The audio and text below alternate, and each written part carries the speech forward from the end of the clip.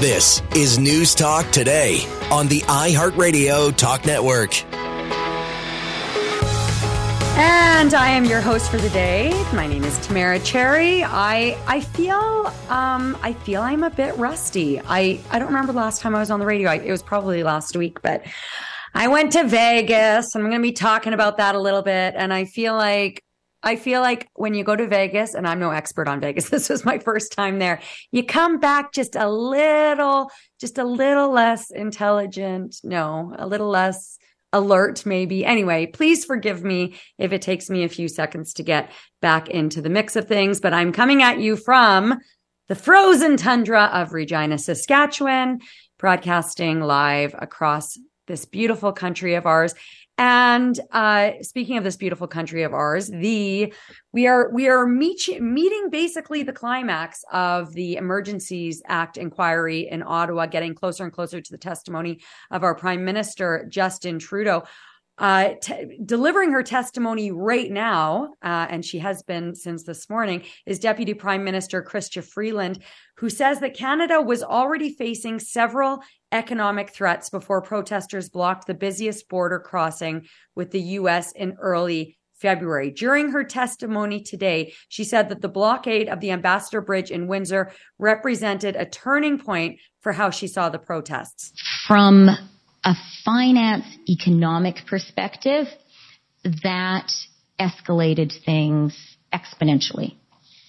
That's what made it a hugely significant economic action. Freeland says that if the protests had dragged on any longer than they did, it would have been devastating to Canada's economy. The Public Order Emergency Commission also heard today that a senior White House official told Freeland that U.S. President Joe Biden's administration was worried about the blockade's impact on the American auto sector. The longer it went on, the greater threat that the U.S. would lose faith in us and our trading relationship would be irreparably damaged. The longer it went on, the greater the threat that foreign investors would write off Canada. 280 bank accounts linked to people and businesses involved in convoy protests were frozen. And Chrystia Freeland says that while she regrets that some families may have been disproportionately affected, she believes that it was necessary. I would have preferred not to have had to do this. But in my mind, I weigh that against what I really believe is the tens, hundreds of thousands of Canadian jobs and families that we protected. So as I mentioned at the beginning of the show, Chrystia Freeland is still delivering her testimony. That is happening live right now. We are going to wait until the next hour. Perhaps Freeland will be wrapped up by then. Perhaps she'll still be going. But to bring in Globe and Mail reporter Marieke Walsh, who, of course, has been providing excellent commentary on all of the goings on in Ottawa regarding the convoy and the subsequent inquiry. And she's going to break down for us the significance of today. And also, something I want to ask her is, can the commissioner of this inquiry make a decision as to whether it was necessary for the federal government to invoke the Emergencies Act if the federal government refuses to reveal the key advice behind their decision to use this act? We heard from Justice Minister David Lametti earlier this week, yesterday, in fact, and he was refusing to reveal that key advice behind that decision. So does that matter? Will that matter? Or will the commissioner be left with a fulsome enough analysis to come to a conclusion as to whether or not the government met that legal threshold to invoke the Emergencies Act? Meanwhile, Canadian soccer fans are still licking their wounds from yesterday's failed, but also awesome return to the Men's World Cup.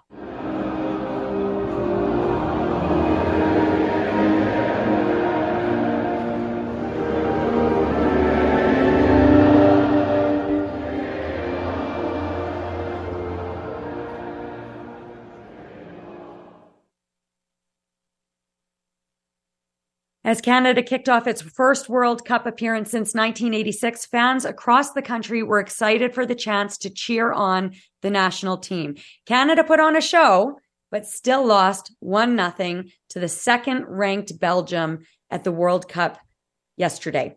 Canada coach John Herdman said he was proud of his players and the Canadians in the stands. They showed tonight that they do belong here. It's been a long time since we've been back. Our fans were football fans. I thought they really tried to own the stadium tonight. They were brilliant, to see that many Canadians here. And they walked away proud, I'm sure, proud and feeling like we are a football nation.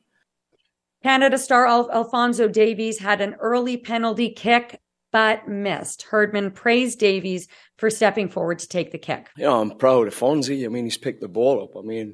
It's a big moment for any player to do that. You're carrying the weight of a nation. 36 years of waiting. Well, longer than 36. It's our first goal. So, really proud that he picked the ball up. Takes a special character.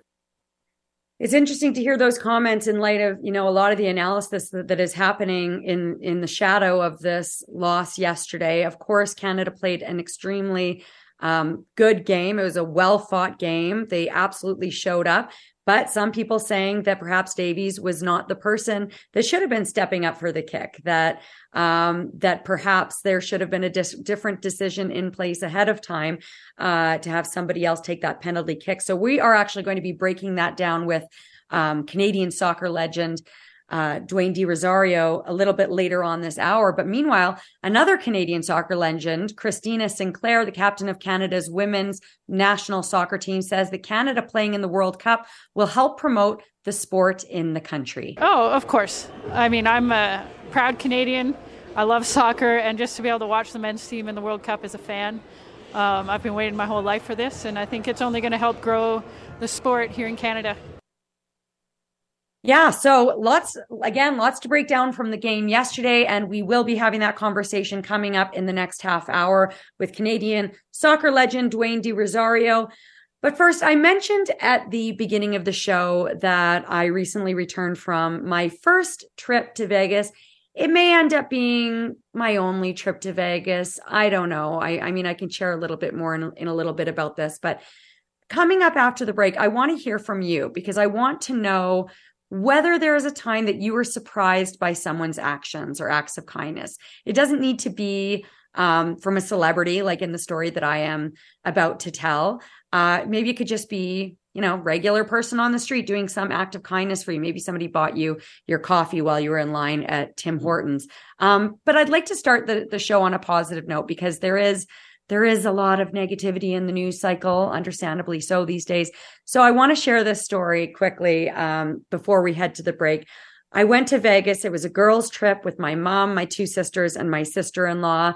The guys in our family have been doing annual fishing trips to northern Saskatchewan. And we piped up earlier this year and said, hey, we should be doing a girls' trip. So we went to Vegas from Thursday until, I got home early Tuesday morning. And lots of shopping. It was great. And we went to a couple awesome shows. One of them was Absinthe. For anybody who's seen it, you understand when I say that this is an incredibly raunchy, but also very entertaining and incredibly impressive show. And the other show that we went to was a comedy show. And it was Kevin Hart, who you may be familiar with from his movies. He's a producer. He's supposed to be one of the most successful and hardworking people in Hollywood, but he was putting on a live stand-up comedy show. And not only that, it was one of those taped comedy shows where I guess it'll end up on Netflix or HBO or something. So there are all sorts of interesting things that came with that. And as it turned out, his father died about a week and a half before the show. And he still came on. He did his show for whatever it was, an hour or so. He was hilarious, incredibly entertaining. His opening acts were entertaining. And then after he walked off the stage, he came back on as people were getting out of their seats and starting to leave and thanked the audience and basically told us about what an awful couple weeks he's had and how much he meant for him for us to be there. So I'm going to tell you a little bit more about that story coming up after the break, but I want to hear from you. Give us a call. You can reach us at 1-855-633-1010. What's something that surprised you, an act of kindness? Come give us a call and share it with us.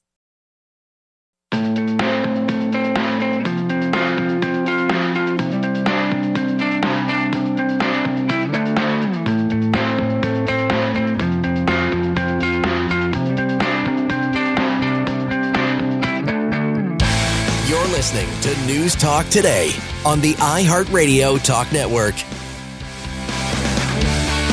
Thanks for joining us. I am Tamara Cherry, coming at you from Saskatchewan. It is very cold and snowy here, though not as cold as it was, I must say, before I left for Las Vegas last week. So I was telling you a little bit before the show about the experience I had in Vegas, going to Kevin Hart's live comedy special. It's one of those specials that was taped and do we still say taped? Recorded? I mean, it doesn't really go to tape anymore, does it? Digitized and will be shared, I guess, on your Netflix stream or YouTube or Prime or wherever it ends up. But it was a really interesting experience. And it has me asking you, when were you surprised by someone's actions or acts of kindness? Or have you been surprised recently by a human connection, maybe in an unexpected place? Because that's what I experienced at the end of the Kevin Hart show. And I'll just tell you a little bit more about the experience because it was an interesting one. But I'll throw out the number first. If you have any stories that you can share, 1-855-633-1010. As always, you can send us a text message at 71010, but give us a call, 1-855-633-1010, because I really do enjoy listening to your stories over the phone better. So as I said, this was a taped special or recorded special. As such, we showed up. I think that it was supposed to start. The doors opened at 8 o'clock. The show was supposed to start at 9 o'clock. So we showed up at 8:15 or something. And we walk in and we already knew ahead of time that we weren't allowed to have our phones on or they'd be confiscated. So actually when we went in, I don't know if any of you have ever been to a show like this where phones are prohibited, but they actually had a little case for us before we went through security. And we had to put our phones and our smartwatches, so in my case, I have an Apple Watch, into this little case. And then they close it. And it's almost like, one of those security devices that would be on an article of clothing inside of a store where you can't remove it. You need the special machine to remove it. So they close it and we just walk off with this little pouch and we go to our seats. So we went in. We found where our seats were. We got in line to get a drink because they had also taken my water bottle away. So I had to spend $8 on a bottle of Evian water. My mom and a couple sisters got a glass of wine for $20 American, absolutely bonkers. And then we went to our seats. We were ready for the show to start at 5 to 9. Then we're waiting, delay after delay. And sure enough, the first opening act, I don't think came on until about 9:45. He was hilarious. Then the next opening act came on. He was also hilarious. I don't think that we saw Kevin Hart for probably probably not until, 11 o'clock. Could it have been 11 o'clock? I don't know. If my mom's listening, maybe you can send me a text message and let me know. But it was a good couple hours at least before or after the show was supposed to start that Kevin Hart came on the stage. And he was awesome. I've been a Kevin Hart fan for some time. He's hilarious. I also just have always thought that he seems like a great guy. You always hear stories about what a hard worker he is. He's worth a lot of money and he does a lot to, produce other stars and stuff like that. Anyway, he was hilarious. And during one of his jokes, he mentioned that, he was talking about his dad. And I don't want to give too much away because hopefully you'll watch this special. But he was talking about his dad and how his dad had died in the last week and a half. And so first I'm thinking oh my God, here he is doing this show. His dad just died a week and a half ago. But he was telling some great jokes about his dad because his dad had been hooked up to an oxygen machine for a long time. And he had this big web of oxygen pipelines running through his house. And anyway, it sounds like his dad was a really hilarious guy. But nonetheless, here's a guy in grief, standing up in front of thousands of people, doing his best to entertain us. And he certainly did. So at the end of the show, he finishes his act. And as you can imagine, probably having watched some of these specials on Netflix or wherever else, he walks off the stage. He does a clean walk off the stage. So everybody, gives him a standing ovation. Then people just start filing out of the theater. And out walks Kevin Hart again. And he says hey guys, I had to do that clean walk off for the recording, but I just wanted to tell you how meaningful it was for me to be here today and how grateful I am for your support and for your smiles and your laughter today. And he said something along the lines of, I can't begin to tell you what a crappy couple of weeks I've had. And of course, we can imagine his dad just died a week and a half ago. We don't know the circumstances or anything, but he said, like, to be up on this stage and to see you guys looking back at me and smiling and laughing, it just meant the world. And my sister and I both, like, I was sitting next to my sister, we both sort of clutched our hearts like, oh, I wanted to just go up there and, give this guy a hug. But that was a really touching moment for me. So it got me thinking about touching moments in unexpected places. And I'll throw out the number again, 1-855-633-1010. I'd love to hear your story about a run-in with whether a celebrity, a regular person. What were you surprised by in somebody's act of kindness or actions? I'd love to hear about that. For me, this felt, I guess, especially jarring and surprising because by this point, we had been in Las Vegas for, more than 24, probably about 48 hours. And as I mentioned earlier, this was my first trip to Vegas. And it wasn't like, I didn't have a very positive impression of it, to be honest. You really get the sense there that, yeah, there's entertainment everywhere, but I'm not into gambling. I'm not a big drinker, no interest in going out to the nightclubs, obviously. I love people watching. So I really loved that, to see some of the like amazing and outrageous outfits that people were walking around in. But I just couldn't help but feel like everyone was out to hustle you. Everybody was out to get your money. We got into our hotel room and opened up the little fridge. My sister-in-law drinks white wines. She wanted to put her bottle of white into the fridge. She moved some things around, put it in there. And then we noticed a sign saying any personal use of the fridge is a $50 American charge. We're like, what? So we called down. We're like, we're not using it. We're not moving anything around. We're putting everything back. We're not having any of your $10, bags of chips or $8 bottles of water.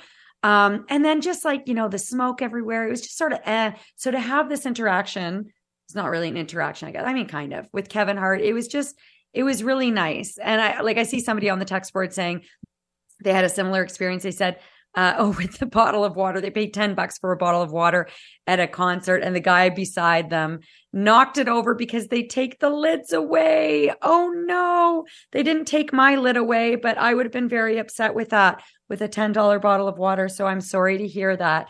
But I wondered, to that wonderful texter, did you have any positive experience after that? Did anybody give you an act of kindness? It would be nice if that did happen. Another awful thing. I paid $8 for that bottle of water, and wouldn't you know it, I freaking forgot it in the cup holder when we left. Like, I think I had finished it, but I like to reduce, recycle. I forgot it. So I had to go and get another bottle of water somewhere else because I hadn't brought my reusable bottle of water. Anyway, I hope you all enjoyed that story. It was something that stuck with me, and it's one of those things that I will I'll remember. And my mom, she might be listening to this. She is a big celebrity watcher. She has her share of stories as to, the people that have surprised her, the people that have been kind of jerks, and the people that have been really awesome. Like, one of my favorite pictures of my mom is a picture taken of her and George Clooney at Toronto International Film Festival. When I was a reporter in Toronto, she used to come visit me every year so she could go stand outside the red carpets at TIFF. And this picture of her, I've never seen her smile so big. George Clooney was just, so gracious and taking pictures with people. And then, maybe she's had some not so pleasant interactions. I know I certainly have with celebrities, but this is one where it's like, okay, this guy is a human being. I love it. Thanks for coming out. Thanks for bringing your heart. Speaking of heart, I see some people calling in, but I'm sorry, we don't have time to go to calls now just because we've got a minute left. But somebody's asking what hotel I stayed at in Vegas. It was the Mirage. It was nice. It was a nice hotel, but $50 for the fridge. I'm not down for that. Okay. So speaking of heart, people, as I mentioned in the opening rant today, are mending their broken hearts after I don't want to say crushing loss. I guess it felt crushing, at the men's return to the World Cup yesterday. Cause it was an awesome show, but they did lose. And there's so much being broken down in this game. Did we lose a penalty kick? Did the person who took our penalty kick, was it the person who should have been taking the penalty kick? We're going to break all this down with Canadian soccer legend Dwayne De Rosario coming up after the break. What shoulda, coulda, woulda, and what are his expectations now continuing through this World Cup? I'm Tamara Cherry. It's News Talk Today. We'll have more after the break.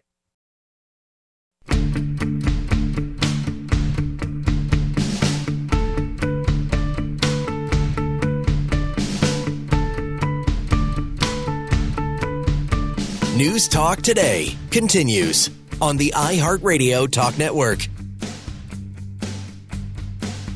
And I mentioned before the break that we are chasing Dwayne De Rosario, the absolute Canadian soccer legend, to break down yesterday's crushing loss to in our men's return to the World Cup opener. But we're still trying to get a hold of De Rosario. Dero, if you're listening to this, give us a call, answer your phone. Maybe you guys have some thoughts. I would love to hear from the audience on this. There was one other thing that we might talk about, but first, let's see if anybody has any comments. 1-855-633-1010. It was a really crushing defeat for a few reasons. I mean, obviously, it was an excellent show yesterday. The Canadian team did amazing, but, you know, they outshot Belgium 22-9. They had the best performance of anyone in the group yesterday, but they ended up at the bottom of the group. I mean, what does that say about the sport, about playing at this level? What are your thoughts on it? Give me a call we got him. We got Dero. Dwayne, are you on the line right now? Yes, sir. Okay. All right. Dwayne De Rosario, Canadian former professional soccer player who's played as a forward or as an attacking midfielder, obviously an absolute legend. He's also founder of the Dero Foundation and author of the book, Dero, My Life. Thanks for taking the time today. So first, I mean, I don't know how you feel about doing these after game breakdowns, being a player yourself, but can you just walk us through your emotions watching the game yesterday and what your reflections are today? Yeah, I mean, first, you know, I think it was a very emotional start to Canada's campaign for me. You know, having spent so much time fighting to try to get Canada to where we see them today on the world stage, and just extremely proud and of their accomplishment. It's amazing what these young men are able to accomplish, and, you know, shocking the world. You know, seeing these guys with tears coming down their eyes and hearing the anthem, that's what it's all about. That's all your sacrifices, all your hard work. You reflect of when you're a child, and now you're living your childhood dream. And I think it was remarkable. I know for me watching it, I was just, you know, extremely thrilled and excited for them. And of course, you know, their performance was spectacular. I mean, the simple fact that, you know, it's our first World Cup in 36 years, and the conversation is being had is more around, we should have won that game. Whereas it's not the other way around where, you know, man, we barely survived, or we could have easily got, you know, 3 or 4 goals against. We're talking about, you know, we should have won. You know, we had 20-something chances, you know, more shots than Belgium.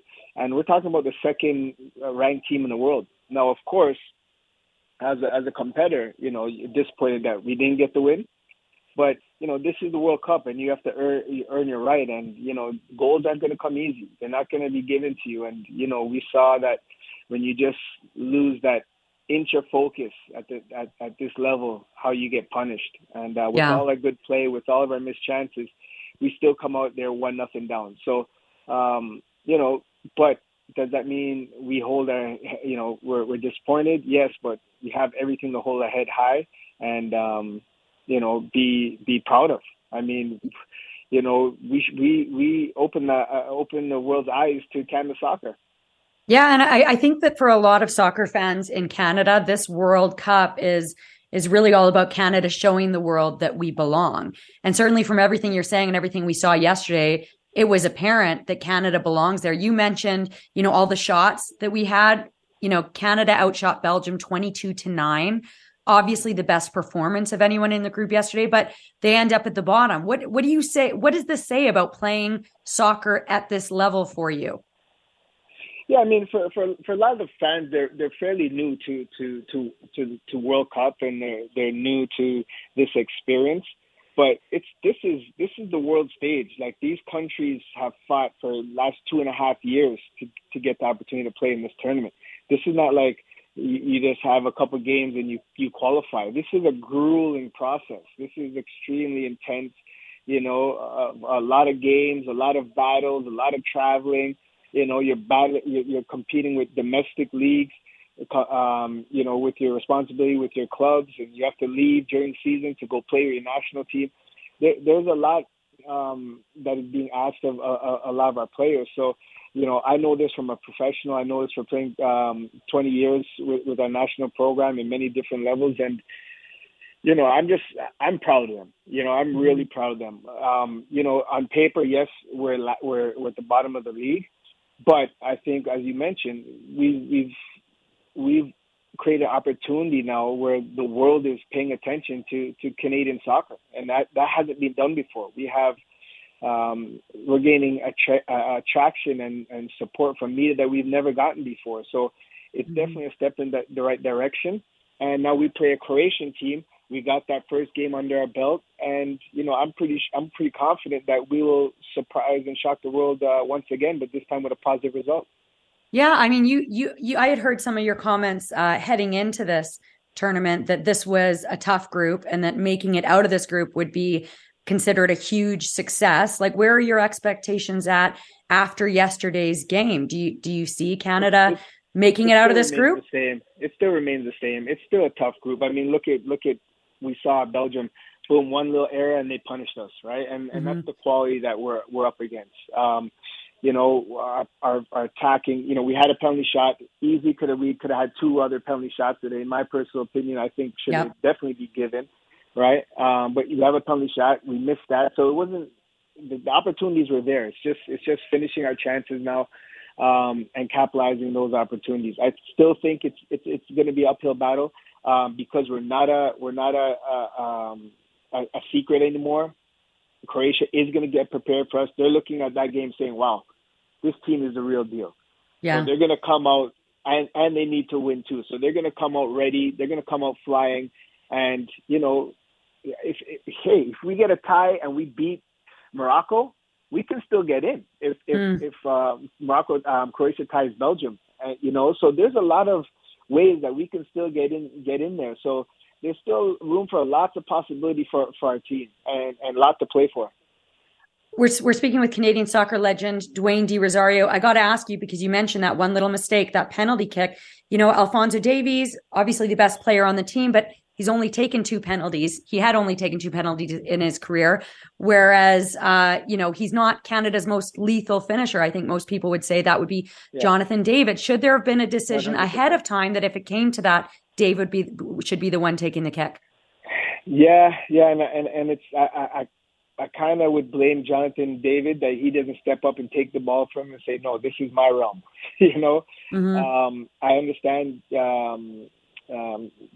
Davies is the face of the team, but Jonathan David is our international world-class goal scorer. He needs to be, you know, in the spot taking that penalty shot in a game like that. And hopefully moving forward, he does step up and grab the ball and say, no, this is mine. This is that's the. I know if I was on the field, that's what I would have did. But you know. That's what we need from our goal scorer. We need them to step up in these games and take the ball and, you know, own it. And because he's a world class player as well, and he's had a phenomenal year playing in France. So you know, again, I think that was I hope that was mentioned. And I've heard that he's a really polite guy, a really nice guy, and maybe that played into it. I don't know, but I guess in the game of soccer, when you're on the world stage, you got to step up. Listen, we're all out of time.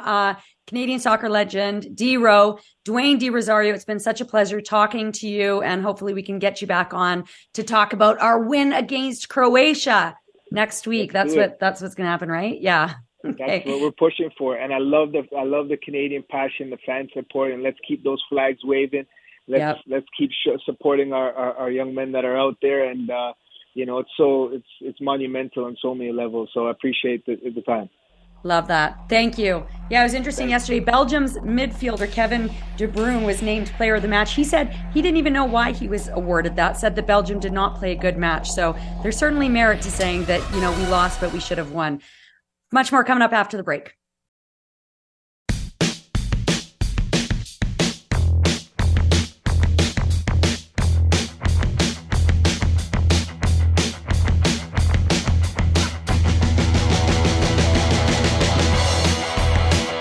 You're listening to News Talk Today on the iHeartRadio Talk Network.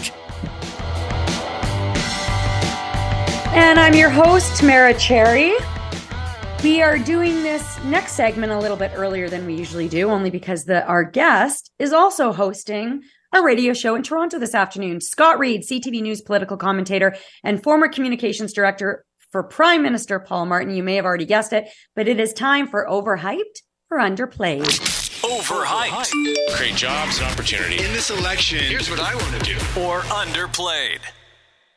Scott, you're hosting a 4-hour radio show today, and here you are talking to us. Thank you.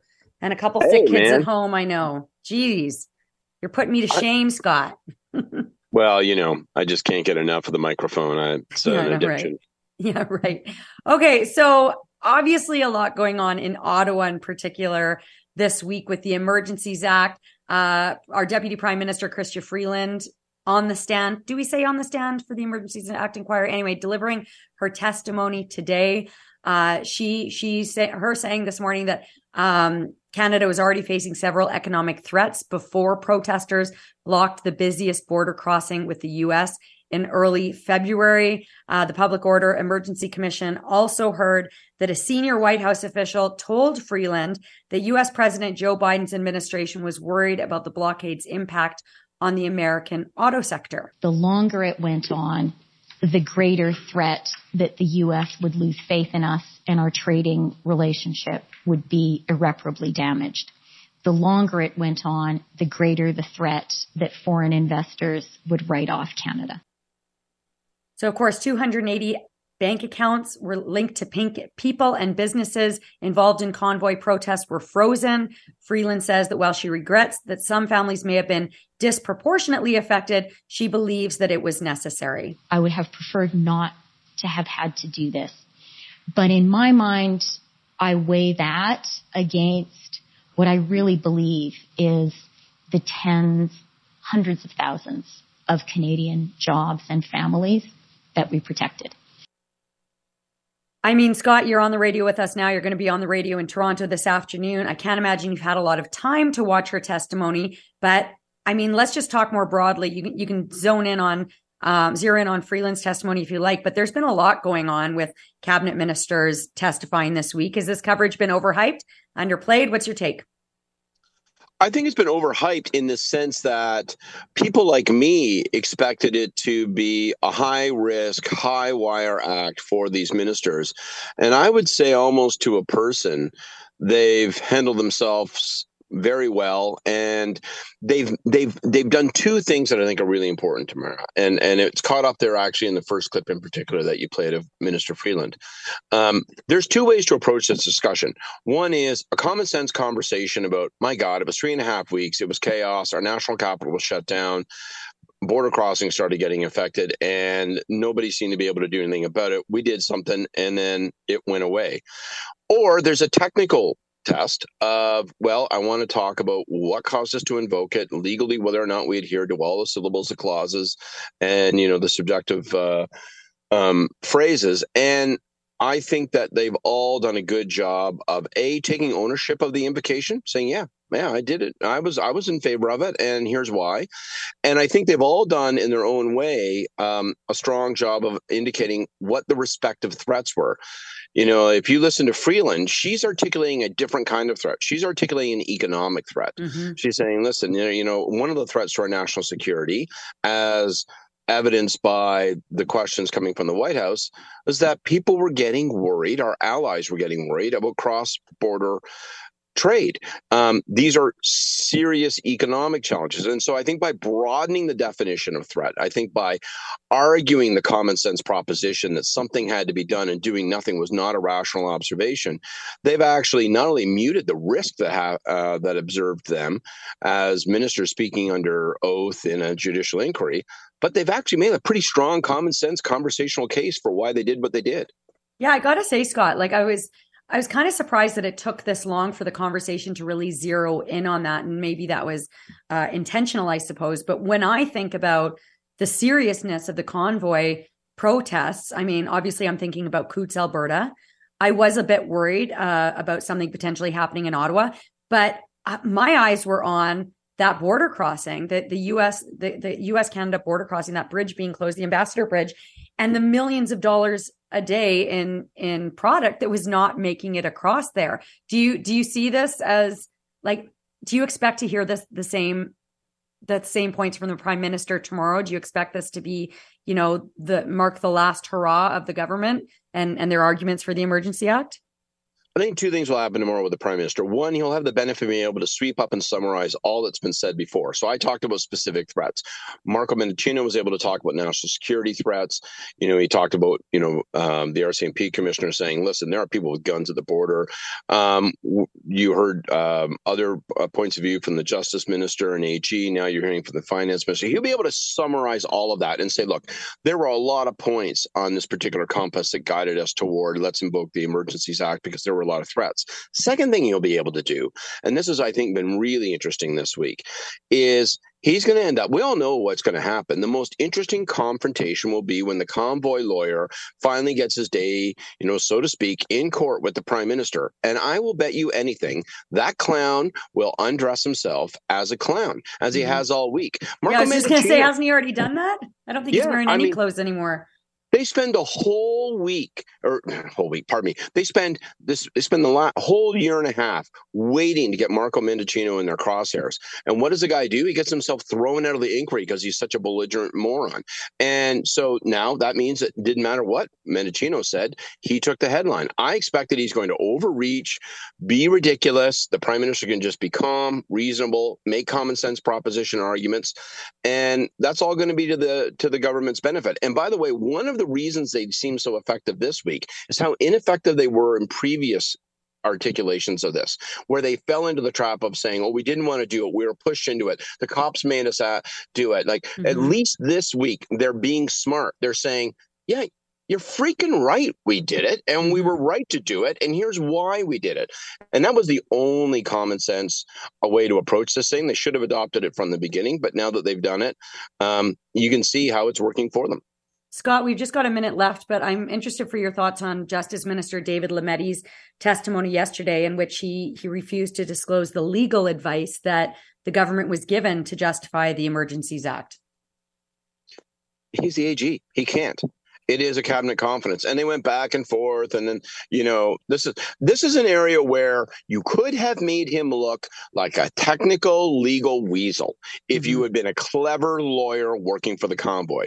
Instead, the lawyer made himself look silly and inept by saying, well, I don't want you to tell me what your view was as the auditor, as the attorney general. I want you to tell me your view as a person. He's like, well, as a person, I am the attorney general, so I can't distinguish between those things. I'm sorry. When I take off the mask and I look like Peter Parker, I'm still Spider-Man, okay? I can't distinguish between these things. And, he could have really had a rough ride, Lameddi, because he was forced into a position where he had to argue an unsympathetic, unpopular, technical point of law. And again, the lawyer for the convoy made him look like the reasonable person in the room because he was such a doofus. Yeah. Scott Reid, CTV News political commentator. Go prepare for your show. Go, Scott Reid. Thank you very much for your time. You guys can listen to Scott Reid on The Rush this afternoon from 2 until 6 Eastern time. Coming up after the break, a segment you absolutely will not want to miss. It will melt your heart.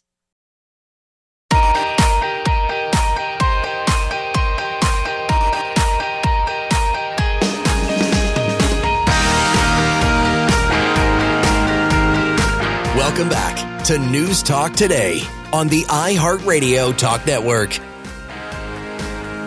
And I'm your host for the day, Tamara Cherry. And my heart is melting. It is absolutely melting as I move on my way through the Pixie and Pickles Adventures Facebook page. This is a company out of England, just north of London. And essentially, they have therapy ponies. Not essentially, they do. They have therapy ponies.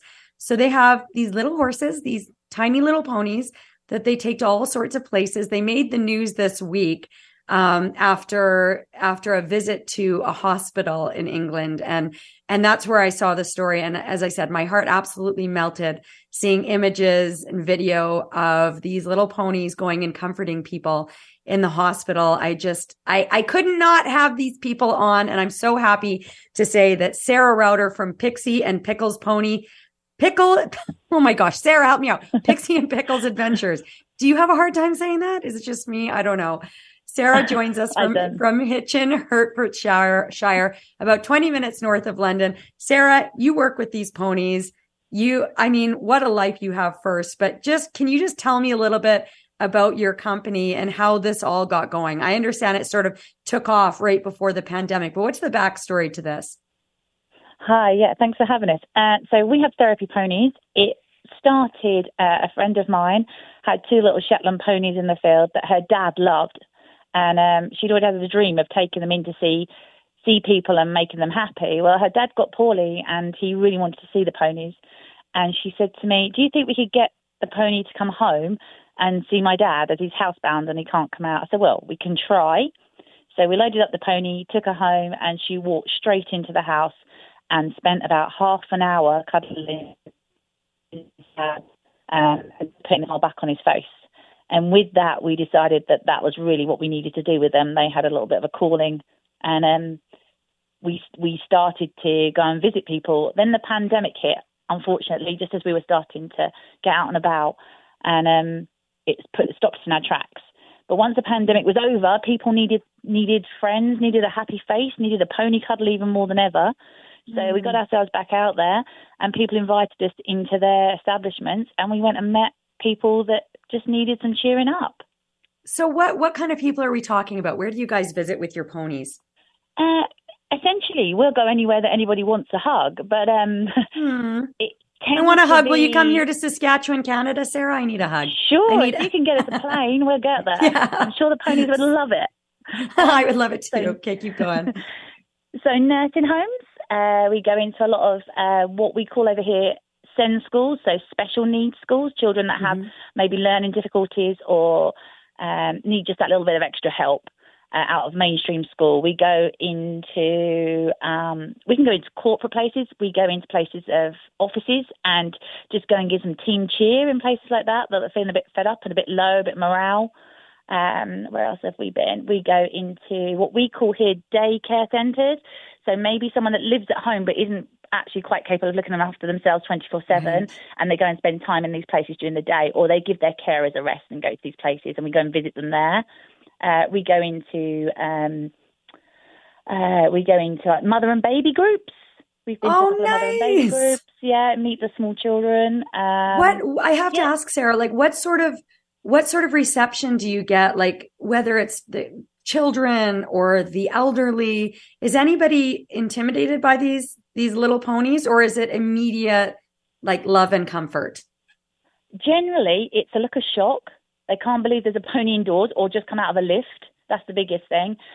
We often get some elderly that are kind of wary, and we have a lot of dementia patients that we visit, and they don't quite believe what's going on, but we soon win them over. The ponies are soon in their faces, giving them kisses and love. And it's very rare that we get someone that doesn't actually want to meet the ponies. Even if they don't want to touch them, they're enjoying being in the room and watching everybody else enjoy it.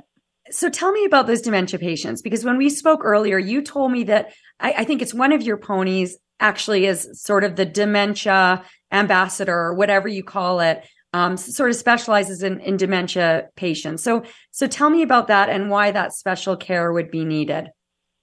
So Pickles actually earned that title, and she actually, so if there's a dementia patient that's actually having a bit of a hard time, we can go in and take the pony in, and she is specially trained to sit with them and actually give them the special love that they need. She's so calm and quiet. She will just sit with her head in their lap, and we find that it generally calms them down and just takes the edge off them being scared and worried about what's going on, because obviously having dementia is a very scary and unsure time for them, and it just gives them that bit of release. And sometimes what actually happens is the generation that would be this age at the moment, go back to when they used to actually have horses pulling the carts in the streets, and they'll go into telling you a story about what used to happen and the coal man down the road that had the horse and trap, and it's just lovely.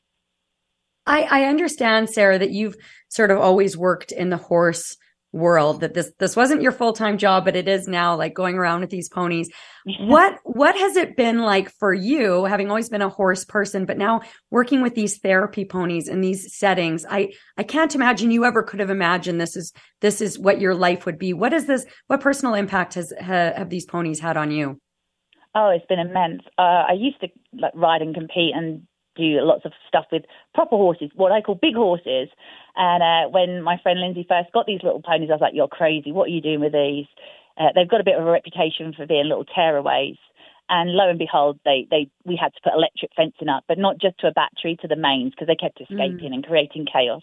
And they've just got such characters, and they warm your heart. They're little givers. And I've never looked at them that way. I've never spent as much time with them as I have. And they just seem to bring people closer together and get people to want to talk. So even the quietest of people that sit in the corner and sort of stay out of the way, eventually they come over and they kind of use the pony as the barrier between them and being scared to talk to another human or a child being worried about talking to another adult. They'll kind of talk to the pony and use the pony as their buffer between two people. And it's just amazing to see people open up.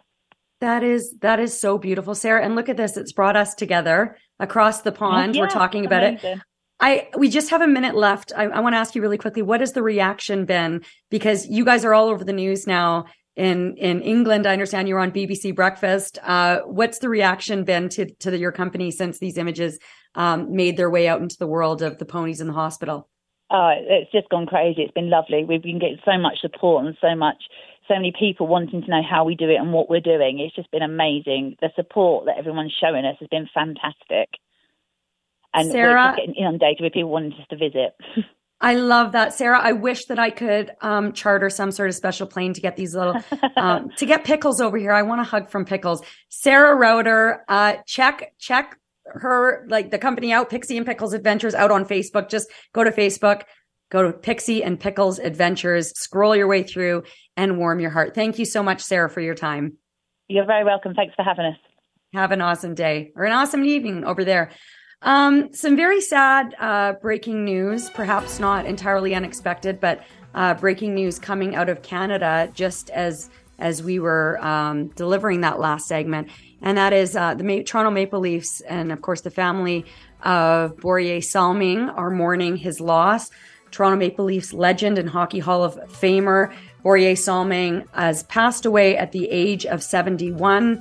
Salming announced through a team statement in August that he had been diagnosed with amyotrophic lateral sclerosis, more commonly known as ALS. Now, you may remember those images of him that made their way out last week when he was honored by the Leafs. A friend of mine in Toronto, Frank Gunn, shot some beautiful photos of Salming with one of his former teammates last week. He was one of the preeminent defensemen of his generation, became the first Swedish player to be inducted into the Hockey Hall of Fame in 1996. He was an inspiration to several generations of Swedish players and was recently honored, as I mentioned, during the 2022 Hall of Fame weekend, as the class was headlined by Swedish stars Henrik and Daniel Sedin, along with Daniel Alfredsson. So our condolences to the Maple Leafs organization and also, of course, to Borje Salming's family and all of his loved ones today. Coming up after the break, we are heading back to Ottawa. I mean, the show is technically broadcast out of Ottawa, but I'm not, to talk about what's going on in the Emergency Act inquiry. And we're also going to be talking about a climate plan.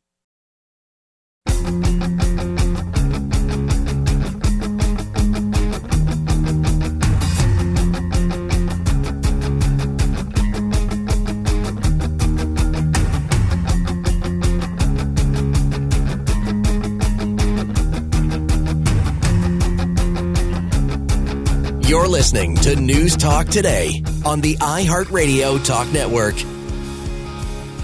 And I'm your host, Tamara Cherry. It is snowy and cold here in Saskatchewan. Doesn't really feel anything out of the normal, but we have all felt the impacts of climate change in recent years. Some parts of our country have felt it much more strongly than other parts. But certainly it's something that is always top of mind for many of us. The federal government has announced today its new national climate adaptation strategy. The plan outlines Ottawa's intention to eliminate deaths from heat and forest fires, protect homes and businesses at the highest risk of flooding, and help get people forced to flee extreme weather back home faster. Emergency Preparedness Minister Bill Blair released the strategy in Prince Edward Island today. We will be investing another $1.6 billion over the next 5 years to build climate resilient communities and to support a strong Canadian economy. He went on to say this. And right across the country, we know that our work must be tied to a resilient and strong economy. We have to make an economy that works for all Canadians, and therefore it has to be resilient to climate change. So from Minister Bill Blair to Dr. Blair Feltmate, head of the Intact Centre on Climate Adaptation. Dr. Feltmate joins us on the line right now. Thanks so much for taking the time. Well, thank you very much for having me. So what was your reaction? I know there was sort of some leaks about this plan potentially being announced today. What was your reaction this morning to Minister Blair's words and just, I don't know how much of a chance you've had to actually look through the plan in depth, but just give us your initial thoughts. Yeah, no, I was actually lucky enough to receive an embargoed copy last night, so I could read it. I went through it from cover to cover, more or less 60 pages.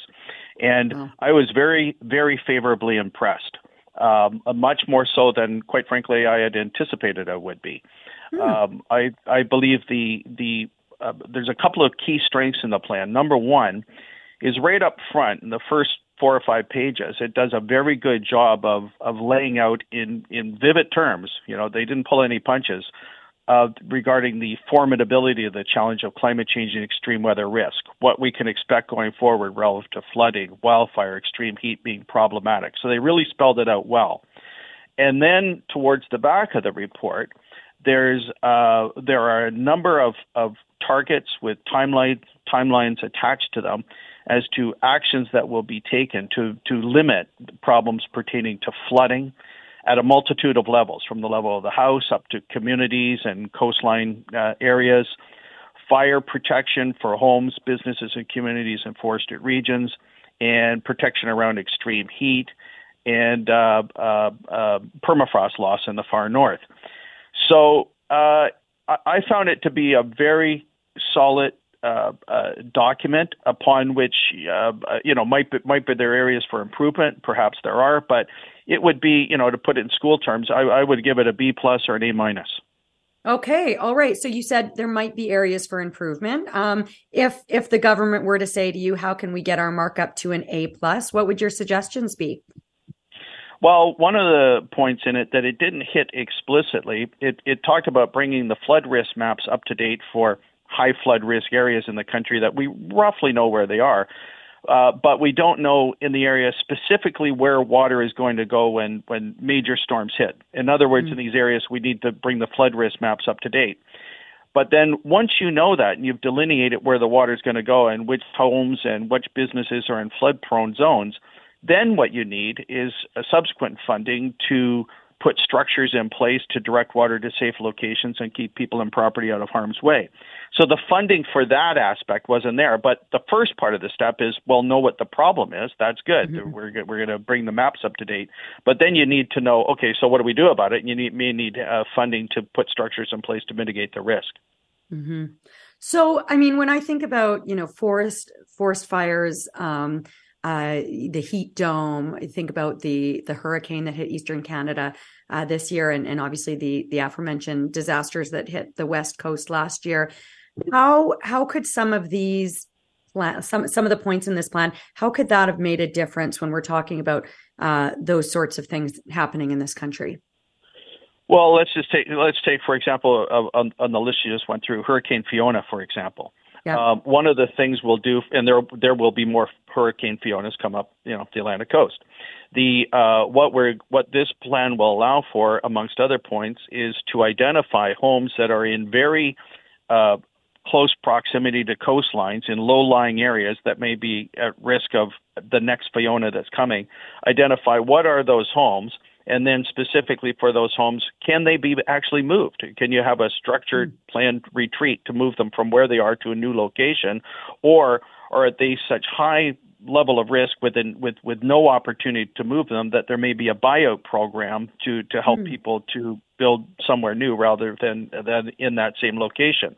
It will be putting structures in place along coastlines with flood walls, sea walls to hold water back to limit the amount of damage it could cause in coastal regions. So, and then within those communities, they will look at, well, where would water land within communities and how can we use berms and diversion channels and holding ponds to direct water to safe locations, for example. So there's a lot you can do by way of preparedness that to this point in time hasn't been done. What about when we're talking about the extreme heat that we've seen out west, the forest fires, the heat domes, all the deaths that led to in BC? How would this have made a difference? Well, one of the things that will be done almost for certain is that the most vulnerable group in Canada relative to extreme heat is the elderly, people 70 years of age or older, living alone with limited financial means.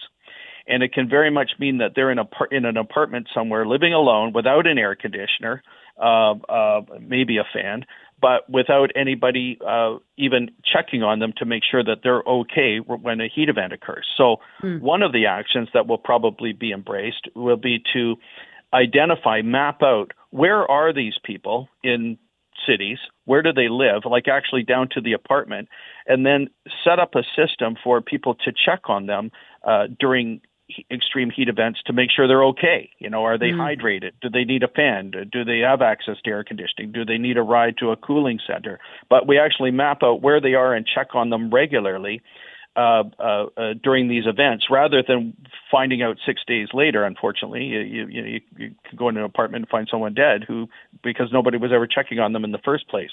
We'll also have programs in place to check with roving teams in cities to check on the homeless, who are very vulnerable to extreme heat, to ensure, are they okay? Are they hydrated? Do they need a trip to a cooling center?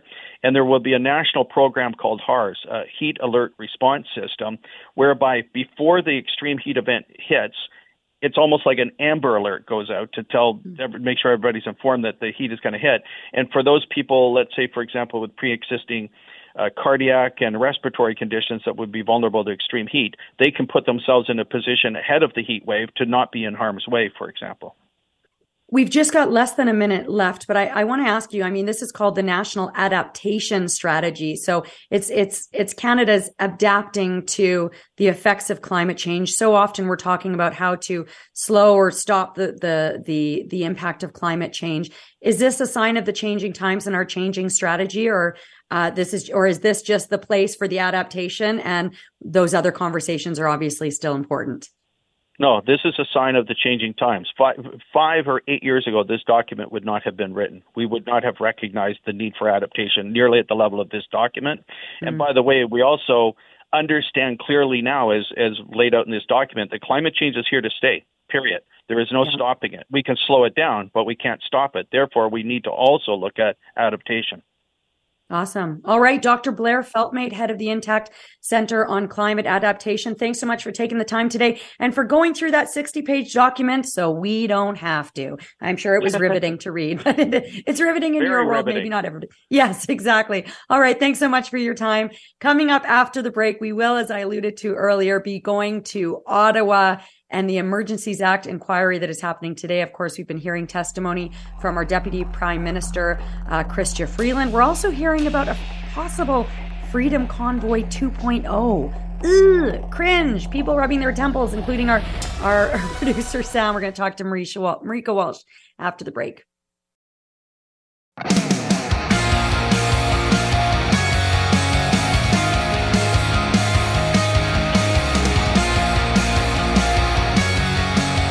News Talk Today continues on the iHeartRadio Talk Network. And also continuing is testimony from our Deputy Prime Minister and Finance Minister, Chrystia Freeland, at the inquiry looking into the federal government's use of the Emergencies Act during the so-called Freedom Convoy across the country earlier this year. Finance Minister Chrystia Freeland says that during last winter's protest, Canada was a powder keg for potential violence. Freeland testified at the public inquiry that at the time, she worried about confrontations breaking out between protesters and Canadians who were angry at their tactics. Many, many Canadians, while this was happening, understood that for them, this threat to Canada's economic security, for many, many Canadians, it was a personal threat to them. And they felt that their government was not protecting them. And they were right. We weren't for a while. Freeland says that the longer the blockades dragged on, the more her fears grew as Canadians became more angry. I felt that Canada was sort of a powder keg and that you could have a violent physical confrontation at any point. And Freeland says that of particular concern was the blockade at the Ambassador Bridge in Windsor, Canada's busiest trade route with the United States. And the people of Windsor, they really understand how important that trade over the Ambassador Bridge is. And I did really fear you could have counter protests and a confrontation there. And that would have been terrible for the people involved and terrible for our country.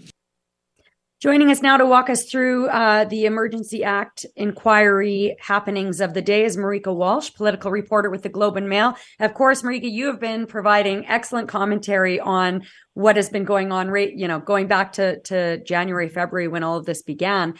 What do you make of the Deputy Prime Minister's testimony today in terms of the impact that it might have on the overall conversation in this inquiry? Certainly, there are actually some fascinating threads that came from her testimony today, and I think more than I was expecting at the outset. The first are those clips that you played where she is talking about how seriously she took what she viewed as threats to the economy, which in her mind equal threats to the national security of Canada. And that goes to a really important point of this entire inquiry, is what is national security in Canada? What are the threats that can be, what are the threats? What can be described as a threat to it? And did this convoy fall into that? Clearly, the federal government believed it did. The question is, did the law back up the federal government's opinion? And we don't actually know that yet because the government is not releasing all of the documents, in particular the legal advice that went into it. So that's one thing. The other thing that this kind of drew out from her testimony is a question of what is the line between legitimate protest in a democracy and an illegal protest, or a protest that has gone too far and threatens the security of Canada. And while we had a lot of discussion about that today, I'm not sure we yet have an answer on that. I think what's been really fascinating watching her today, again, in just the snippets that we've been getting between preparing and delivering this show, is that it really feels like the conversation is being brought back to how a lot of Canadians were feeling back in February. Like when we were hearing from the convoy protesters, I feel like we were talking about a lot of red herrings. Of course, we got into the Coots, the everything that happened in Coots, Alberta at that border crossing, the criminal there. But I can't but feel that the government is going to be ending on a strong note given that this inquiry is going to be wrapping up this week with the Prime Minister. Mm-hmm. There's certainly, I would say that the Deputy Prime Minister today, Chrystia Freeland, certainly acquitted herself well, it seems, in trying to explain the government's perspective at the time. And I do think it's a good reminder about the urgency, the personal fear that people were feeling at the time and how real that was, not just for people in Ottawa, people across the country, but also for the cabinet ministers and prime minister who live in Ottawa. Mm-hmm. However, I think that there are still questions both about why it got to this point, which targets specifically then the government of Ontario. What happened in policing that allowed this to spiral so deeply out of control? And I know, Tamara, in your former career, you used to cover policing quite strongly. Mm-hmm. But I think that is one big outstanding question. And then the other question still for the government is, did they have other options? Or were they too set on invoking the Emergencies Act for the first time ever, which gives the government immense powers that sidesteps the legislature for a time. And I think that, clearly we know the pressure was on the government, was on police to act, to do something. I was one of the reporters asking those questions every day last winter. But the question is, was what they did justified? Was it reasonable, and did it follow the law? And that's really what the inquiry is looking at. And the point that the inquiry has made, especially in testimony yesterday, is that the government has not released all of the information that would make it at least easier to answer that question, if it can answer it at all, because of the cloak of secrecy that is still hanging around some of those key documents that the government relied on. Well, just given everything that you've seen play out in this inquiry, will the commissioner be able to come to a conclusion without that document laying out the legal advice that actually led to this decision? Or is that a critical piece of information? I mean, he's heard a lot of testimony from a lot of people. That's a big question for me.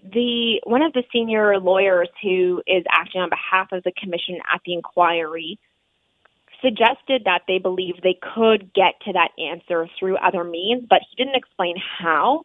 And obviously it would be more straightforward if we simply saw the advice that the government get. It's interesting that the government did not waive solicitor-client privilege, but the convoy leaders did in this inquiry.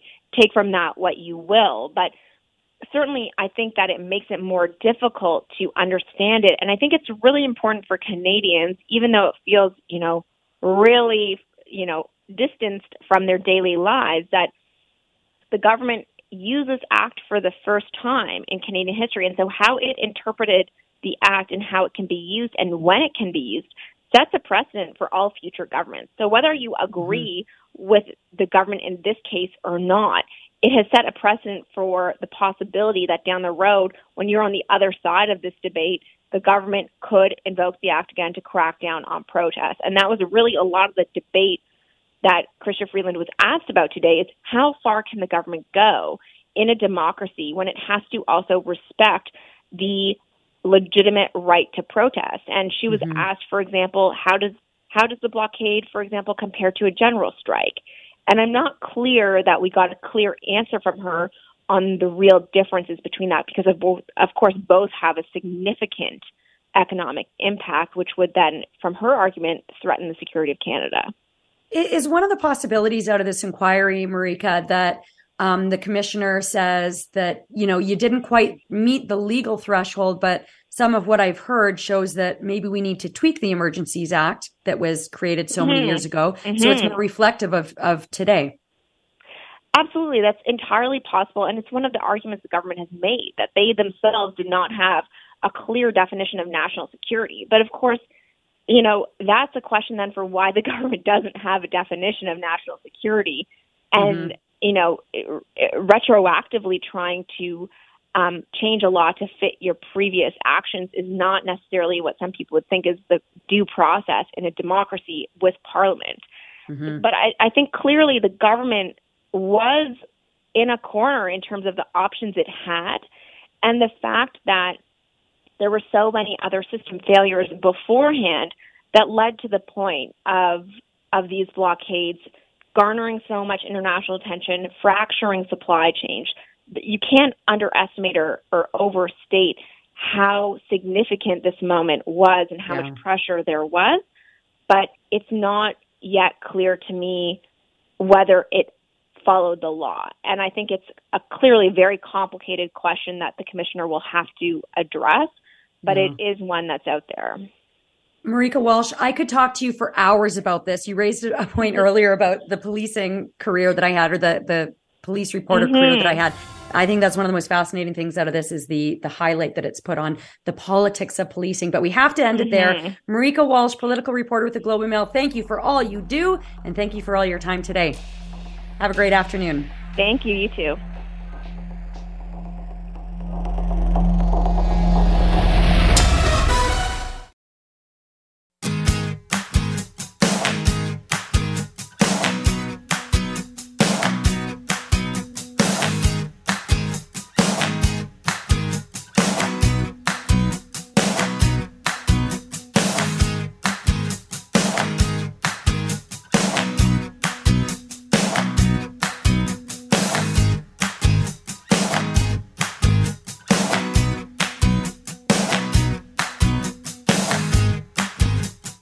the politicians and pundits to account.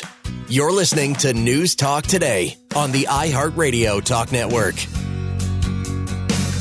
We certainly do hold our politicians and pundits to account, and I am especially looking forward to holding this next pundit to account, Dan Riskin. You have a lot. It's good for you overall. Yeah, this is great. It's a dream, man. The headline is Riskin It All. Yeah, I think that's where we're going with this. With Dan Riskin. Dan Riskin, CTV Science and Technology Specialist. Welcome to the show. So happy to hear your voice as always. How you doing? I'm always happy to be held to account. That's one thing I do love having done. And so hold me to account. Let's do this. Okay. Well, this first topic, oh my gosh, I almost knocked my mic off the desk. This first topic, I will not be holding you personally to account, but I hope that some people will be held to account. You can walk us through it. Interesting study out of Guelph shows that your privacy might not be safe when you take your computer or phone in for repair, especially if you're a woman. This is interesting because, of course, in the past, there's been news reports about customers saying that their nude photos were stolen by Apple Store employees and Geek Squad technicians at Best Buy. In another case, employees at a smartphone repair store stole and distributed nude photos for more than 7 years. So now this study is finding that privacy violations occur around 50% of the time when a computer goes into the shop. How did they find this out? Okay, so this is a study out of Guelph, and they are purposely vague about where they took their laptops for repair because they don't want to get into legal battles. So one can assume that they said it was in Ontario. So one assumes it's in the Guelph area, but let's just for a moment not worry about that and just say let's assume it's the same across Canada because it probably is. Yeah, well, they said 2 national, 2 regional, and 8 local service providers, I think. So they have the spread. Yeah. Yeah. So they're trying the big ones that you know the name of in the mom and pop shops as well. And their experiment was pretty simple. What they did is they took a laptop and they turned off the sound card so that the sound didn't work. And then they took it in for repair and they left it overnight and then they got it back. And unbeknownst to the repair people, they had a logger that kept track of everything the repair person did. And they, in the spirit of going fishing, they made some personal document folders, some of which contained some spicy images. And man, you read the scientific paper, they went to great lengths to do that in an ethical way. They had to find images where people gave their consent and you couldn't identify their faces and taking all the personal information of it, because you can't just throw that stuff around. And that sort of makes the point of how dangerous a lot of that material in the wrong hands can be. Anyway. Yeah, because it can end up online. It can end up on some porn website or whatever. Totally. And the thing is, this is not just an issue for people who have images of themselves or their friends or whatever naked on their computer. I mean, you work in media, so you might have a phone number that could connect you to a person of importance whose phone number is protected, is not one that's given out to everybody. Yeah. And that phone number or pictures of my kids. I don't share pictures of my kids or their names online. That could easily be accessed with my laptop. Absolutely. I mean, the point is you have a right to privacy, right? And so when you take your laptop in and you say it's not working, you expect that they're not going to go through all your files. The question is, do they? And what they found with this study is, yeah, they do. They pretty much went through, in fact, for some of the local mom and pop shops, after they had finished doing what they did, they actually ran software that deleted their browser history and deleted their what they'd done and their history on the computer so that they sort of covered their tracks, which is also sort of alarming. And it's a small sample size. It's a sample of 12 repairs, 6 of which were for a woman's and her laptop and 6 of which were for a man and his laptop. And so there is the women got their stuff searched more often. And it's not a big enough sample size to actually say that this is a bigger problem by this percentage.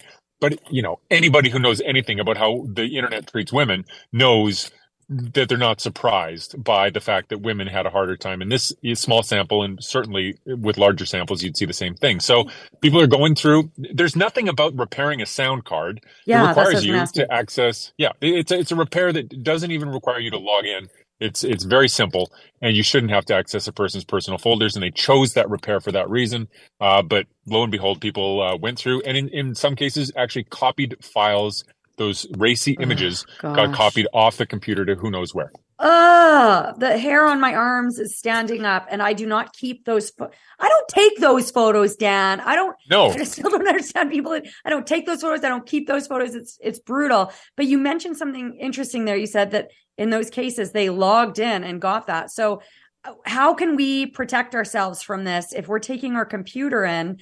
And if they're asking for our passwords so that they can log in, like I would just assume, they must, just in case they find out it's a different problem, maybe they need my password.